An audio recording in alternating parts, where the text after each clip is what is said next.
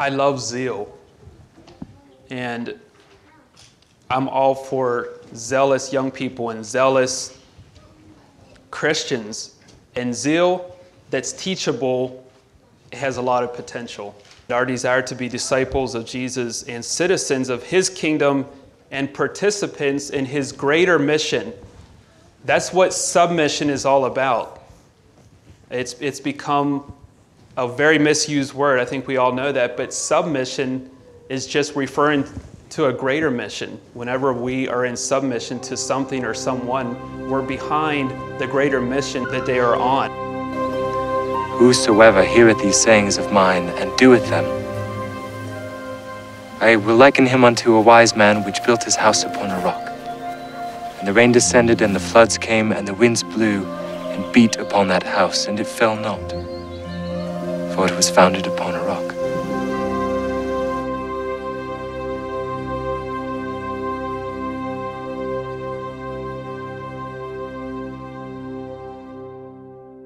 We were blessed to have a couple visiting speakers come in recently, and first of all, we had Brother Bryant Martin was here, and he spoke on cultivating kingdom communities of faithful practice and the ways that having kingdom-focused church communities can impact the world around us. He called us in this message to cultivate communities of faithful practice under the rule of King Jesus, engaging and serving people how as a faithful community, if we're working at building faithful communities of kingdom practice, how that is then going to impact the world. And hopefully we're all involved in that at some level. Engaging and serving people through personal relationships and one-on-one interaction, calling them to come and participate in this living body of disciples, thereby being a proclamation of the kingdom of God on earth. And the idea of fellowship was just really sprinkled in throughout that message. The importance of one anothering, the importance of being together, the importance of spending time together as a church body, and then bringing others into that. And then following that up, Brother Chester Weaver was here last Sunday, and he shared a message on koinonia, which is a Greek word that refers to concepts such as fellowship and sharing and relationships. And he highlighted the need for us to be childlike in our relationships with one another instead of using, I think, what he called power play methods to control and manipulate. And he spoke about forgiveness in this sense. And if you listen to his message, I don't think you'll ever read Matthew chapter 18 quite the same again. I know I won't. But again, his message dealt very well with maybe a little different aspect of fellowship. So I'm going to encourage everyone, if you haven't already, to find these messages and listen to them, either on the website or on the channel once they're on, because like I said, they deal with the subject of fellowship better than I could have done.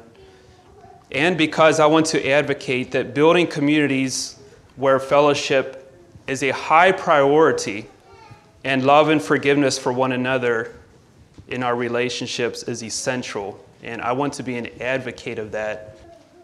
So this morning, I want to talk about becoming teachable in our submission to Christ and his body. Okay? Becoming teachable in our submission to Christ and his body.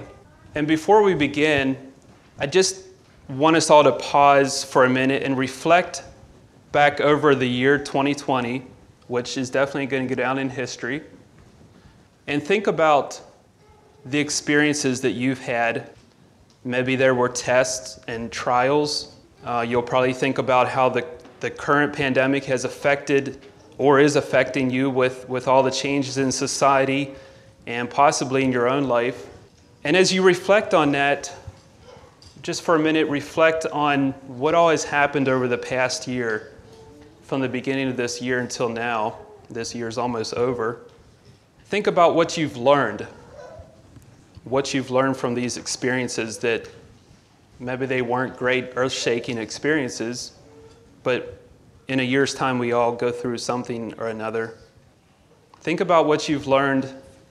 What have you been taught about yourself? Or what about the world? What have you been taught about the world? Or what have you been taught about God's kingdom? Did you allow the experiences in your life this year to become stepping stones or stumbling blocks? Has your faith in God's goodness and your love for King Jesus and his church been expanded, or have you found yourself stepping back in fear and distrust of others, isolation, and what God is trying to accomplish in your life, like Bill Ray talked about? Sometimes the things that come into our life don't seem like good experiences, don't seem like they could come from a good Father who cares for us, but they really are. I'll let each of you and myself work out those questions in our own hearts. And I realize that sometimes it's hard to measure growth. It's hard to evaluate our responses as we go through experiences. Sometimes as we look back, it's hard to know, did I really learn something through that? Did I really change? Have I become better? Sometimes it takes a while to realize that. And that's why I'm going to say it's very important to be part of discipleship and accountability groups where we can actually speak into each other's lives and help each other kind of see where we're at and evaluate where we're at and how we've changed or grown, and we can help one another in that and encourage one another in that. So the purpose of this message is to inspire us to be teachable and to learn submission, especially in regard to our relationships with one another and our desire to be disciples of Jesus and citizens of his kingdom and participants in his greater mission. That's what submission is all about. It's become a very misused word. I think we all know that. But submission is just referring to a greater mission. Whenever we are in submission to something or someone, we're behind the greater mission that they are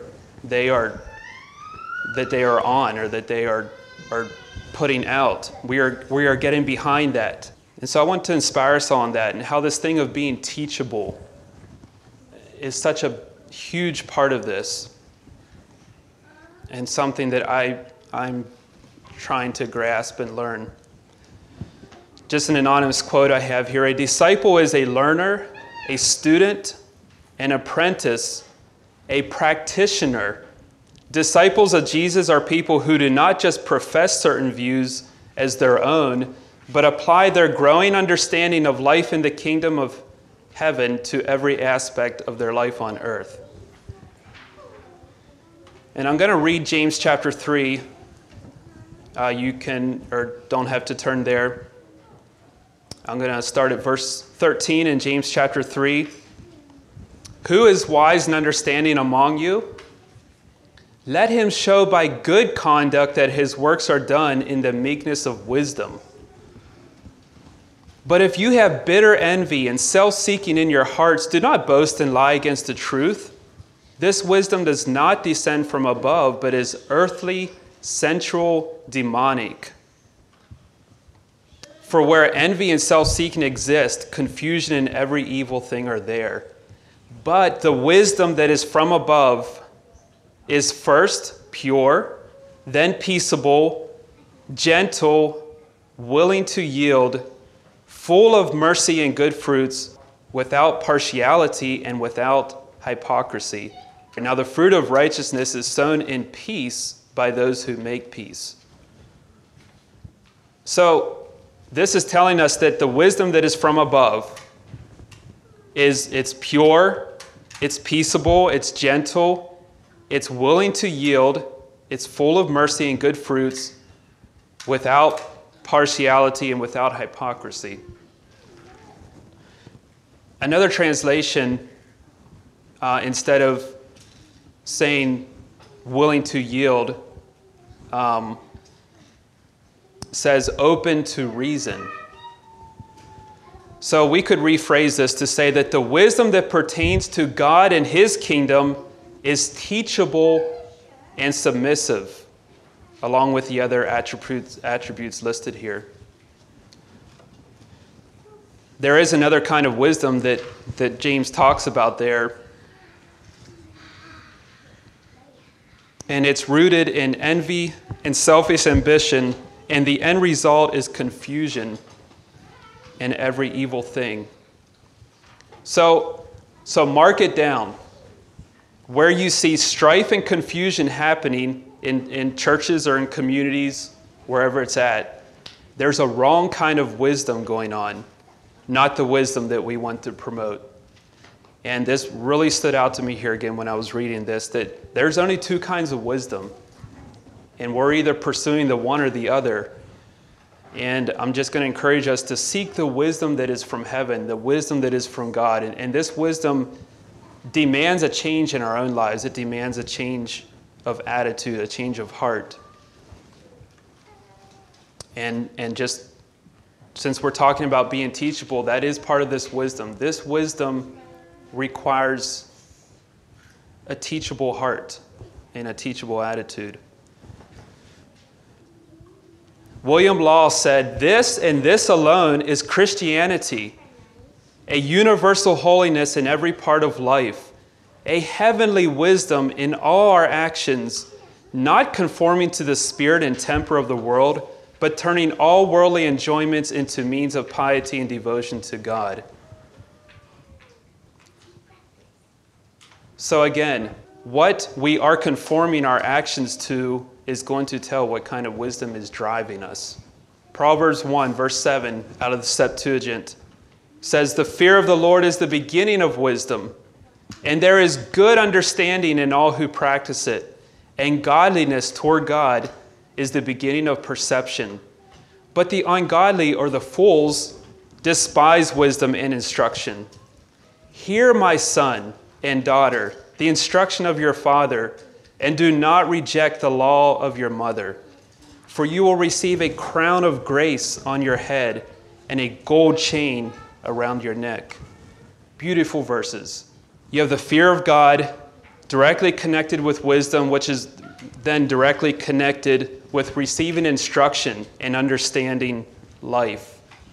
It's got to start with the fear of God, and that brings us to wisdom, which then is going to bring us to a good understanding of life and how we need to live. And this whole thing is just always connected. If you go through Proverbs, wisdom is always connected with the ability and the desire to receive instruction. Just there's always that connection there. I really struggled with these concepts as a young person and even into my early adult years. So this gets really actually personal with me. I was very independent and felt like my parents' advice and instruction was negotiable, and my willingness to submit to the older men at church was conditioned basically to how they treated me. If I felt like they liked me or commended me, then I could take a little bit of their advice and instruction, but it was very conditional. And I remember very well the confusion and frustration I often felt as a result of this pride and self-sufficiency that I struggled with or wrestled with. And fortunately, God allowed some tough experiences in my own life to help me see through that and help me turn in the right direction. But, I often wonder, many times I wonder, I'm 40 years old, I turned 40 this year. That's one thing that I can look back on this year, and I'm not sure if it's good or bad, but I turned 40, and I often look back and I say, if I, as a young person, would have got this concept, this thing of receiving instruction, this thing of being teachable, this thing of listening to advice, if I would have got that thing early on as a young person, I wonder where I'd be today. and I know that I'd be a lot farther ahead. You know, if I would have just been willing to listen and be submissive to the older people, whether I always had a cause, I'm sure there was usually a reason I could point out why I shouldn't listen to this person or that person and why it just didn't make sense and whatever. I put the responsibility on myself. So, young people, I'm encouraging each of you to own these principles in your life and responses. And I know that the reason young people, like I said, so often battle these concepts is because of bad examples around them and the negative views towards submission and being teachable. But hopefully here in this congregation, that isn't the case. And I love it when I see young people that are locked into the discussions that are going on and the decisions that we're making. And I value that input. That's something I really value in my own life and in the life of this congregation. I feel like the input of the young people is so valuable. And I would love to see us be a church that is able to close the gap that is often so noticeable between the youth and the adults. And this message is actually putting that inspiration into me to be more active in that. And I feel like we're working at it. I feel like we don't have a big youth group. We don't have a lot of youth here, but if we can get this in place while we're small, I feel like it'll do a lot to help us in the future. All right, so what does it look like to be teachable? How does this work out in practical ways in our relationships with one another? I think one of the best ways is how we go about giving and receiving advice and input. And you could put the word counsel there, and I know counsel kind of has a bad rap for whatever reason. How do we go about receiving and giving advice and input? Let's read some more verses in Proverbs. Proverbs 8b to 10. Reprove a wise man, and he will love you. Give the opportunity or advice to a wise man, and he will be wiser. Instruct a righteous man, and he shall continue to receive it. The fear of the Lord is the beginning of wisdom, and the counsel of saints is understanding. Proverbs 23, verse 12. Give your heart to instruction, and prepare your ears for words of perception or knowledge.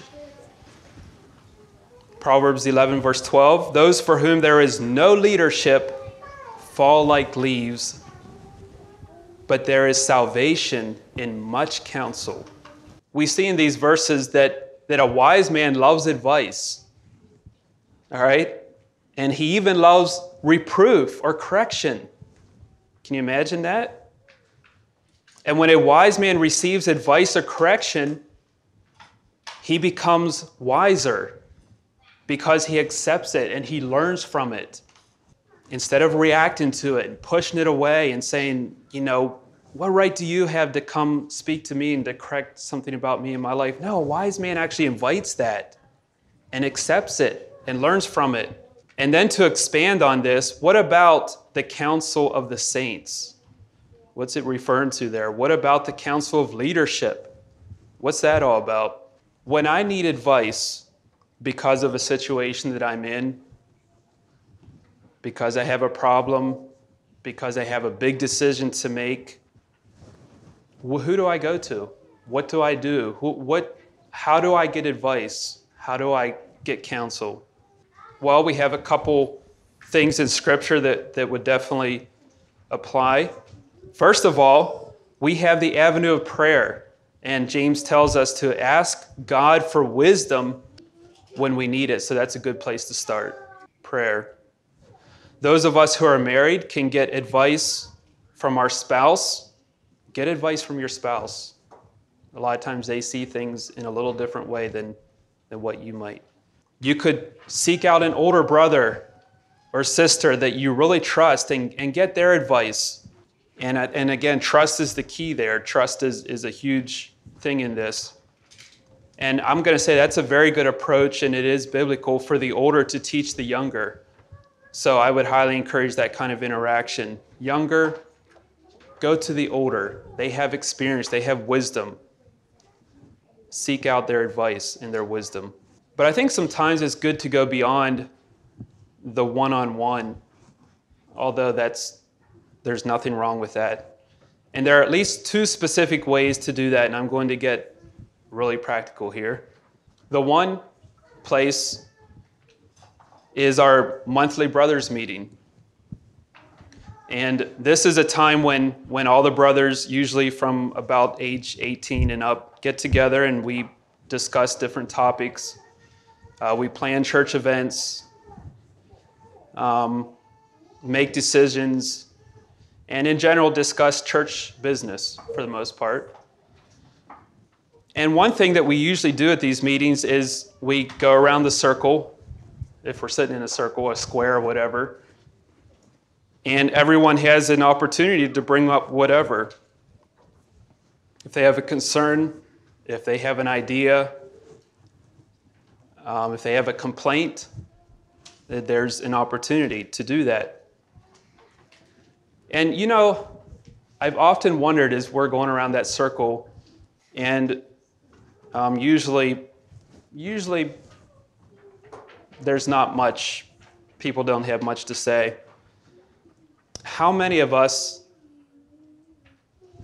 have some kind of big decision we're wrestling with, or have a problem we're working through and trying to figure out how to approach it, or have a decision to make that we're not quite sure which way to go? Or maybe we even have a great idea for the church. Maybe we even have a great idea of how we can, better reach out or something like that. But we hesitate to bring it up for whatever reason. We don't want to take everyone's time, or no one really wants to hear me talk, or no one wants to hear my problem, whatever it is. We don't bring it up. We hesitate at least to bring it up. In 1 Peter, we read about servants submitting to their masters and wives submitting to their own husbands, and the husbands in turn giving honor to the wives. And then Peter says, finally, all of you be of one mind, having compassion for one another. Love as brothers. Be tender-hearted. Be courteous, not returning evil for evil, but on the contrary, blessing, knowing that you were called to this, that you may inherit a blessing. This may be slightly out of context, but right away my mind was drawn to that passage when I was thinking about this. Because if we really do love one another, and if we really are compassionate and tender-hearted and courteous like we're supposed to be, then brothers meeting, the time we're all together as brothers, that should be a great time to hear from one another and get counsel from one another. And I'm not saying that this never happens. It actually does. But I want to encourage more of it. This is a great way to practice being teachable and learning submission. And also, I think, just a great way to build trust in one another. When we come into a time like that and all the brothers are sitting there and I share my problem with everyone, I think someone was saying something about being vulnerable earlier this morning, but you become vulnerable. And like 1 Peter says, if we really do have that heart of compassion for one another, that heart of wanting the other's best, you're going to get some good advice. You're going to get some good input. And in the end, you may still have to make your decision, but I think that's just a great, great place to get counsel and advice. Okay, and then the other way to receive counsel is from the leadership of the congregation. Now, in this congregation, we choose the elders, and those elders are given the responsibility to lead the congregation by example and by looking out for the spiritual well-being of each person in the congregation, along with other responsibilities. An elder is called to be hospitable, a lover of what is good, sober-minded, just, holy, self-controlled. And again, I realize that leadership has so often been abused and not biblical, but if qualified leadership is in place, and if the elders are looking out for the good of each person, then again, what a great place to go to for counsel and encouragement from the leadership. And I think we all know that, and I think that's in place here, but I'm just wanting to encourage these kinds of ways of becoming teachable, of opening ourselves up to learn from others. And it doesn't have to be the leadership, I'm not saying that, but the leadership is in place, and the Bible says that very clear, that they're in place to look out for the well-being, the spiritual well-being. They look out for your souls. So, a good place to get counsel. The verse that we read there in Proverbs, it's a verse I'd never noticed before, says that those for whom there is no leadership fall like leaves. And I would take this to be referring to those who don't want leadership. Okay, they don't want anyone in place as whatever you want to call it, an authority or something that's there to watch out for you, something that's there to help guide you, something that's there to help give you direction. They don't want that. So those for whom there is no leadership, says they fall like leaves. And you just get that picture in your mind of leaves falling off a tree and they just kind of blow around in the wind, and some land over here and some land over there. And there's really no purpose.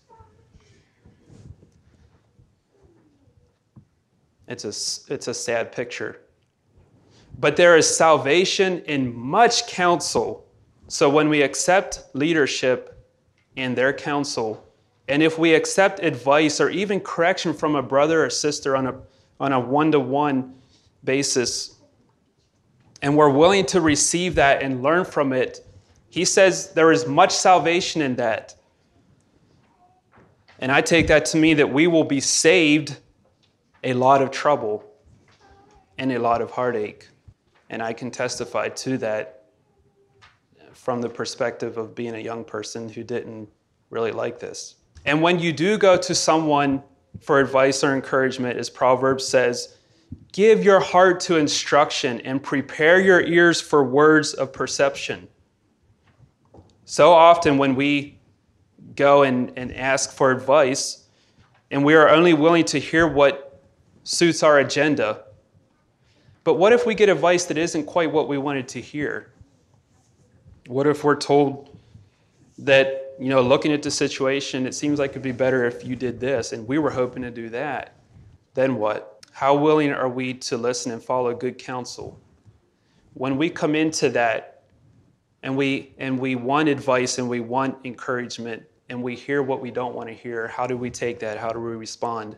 And I'm going to say, especially if enough people are saying the same thing, how willing am I to submit to the majority, even when I feel very strongly that this is the way I see it best? And I'm like that. You guys that know me really good know that I'm like that. When I feel pretty strong about something, I tend to really get on a hobby horse about it. But I want to learn to submit to other people's ideas and advice. And again, I'll say that the way we respond in these kinds of situations will prove whether or not we really understand what it means to be a disciple of Jesus. In conclusion, I would like to read from Philippians 2. Therefore, if there is any consolation in Christ, if any comfort of love, if any fellowship of the Spirit, if any affection and mercy, fulfill my joy by being like-minded, having the same love, being of one accord, of one mind. Let nothing be done through selfish ambition or conceit, but in lowliness of mind, let each esteem others better than himself. Let each of you look out not only for your own interest, but also for the interest of others. Let this mind, okay, he's going to back this up. Here's the kind of mind that we're supposed to have. Let this mind be in you, which was also in Christ Jesus, who, being in the form of God, did not consider it robbery to be equal with God, but made himself of no reputation, taking the form of a bondservant and coming in the likeness of men.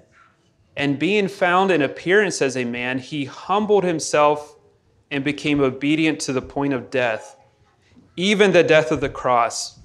Therefore, God has highly exalted him and given him the name which is above every name, that at the name of Jesus every knee should bow, of those in heaven and of those on earth and of those under the earth, and that every tongue should confess that Jesus Christ is Lord, to the glory of God the Father. I read this so often, and yet I feel like I still miss the power that is there. So Jesus came to earth. He demonstrated to us what it means to be in a submission to a greater mission. He chose to humble himself to the point of death in order to fulfill the mission to save mankind. And because of his submission and obedience, God highly exalted him and gave him a name which is above every name. And now, as we've just went through in Bill's Sunday school, we have a mission. Or I'm going to say Jesus has a mission. And he's calling us to be in submission to his greater mission of bringing the kingdom of God to earth. Are we willing to humble ourselves as Jesus did and be obedient and teachable as we work together to fulfill our mission on the earth? May God bless us as we endeavor to do that. Yeah, I do want to clarify that in this congregation, we don't micromanage. We just don't work that way. We're not good. We don't expect everyone to, anytime they have a little decision to make, to come and get advice, and then you got to follow that advice. I'm not talking about that at all. We don't operate that way. And usually in the end, even with advice and counsel, a lot of times when it comes down to it, we still have to make our decision. We still have to kind of take what we hear. Hopefully we're praying about it. But listen to the counsel is what I'm saying. Like that's so huge to get counsel and really take that to heart, because we often have our preconceived ideas already of what we really want to do, and we kind of want to get some advice to hopefully confirm what we want to do, but it doesn't always happen that way. So usually we still have to make the decision. At the end of the day, we still have to choose.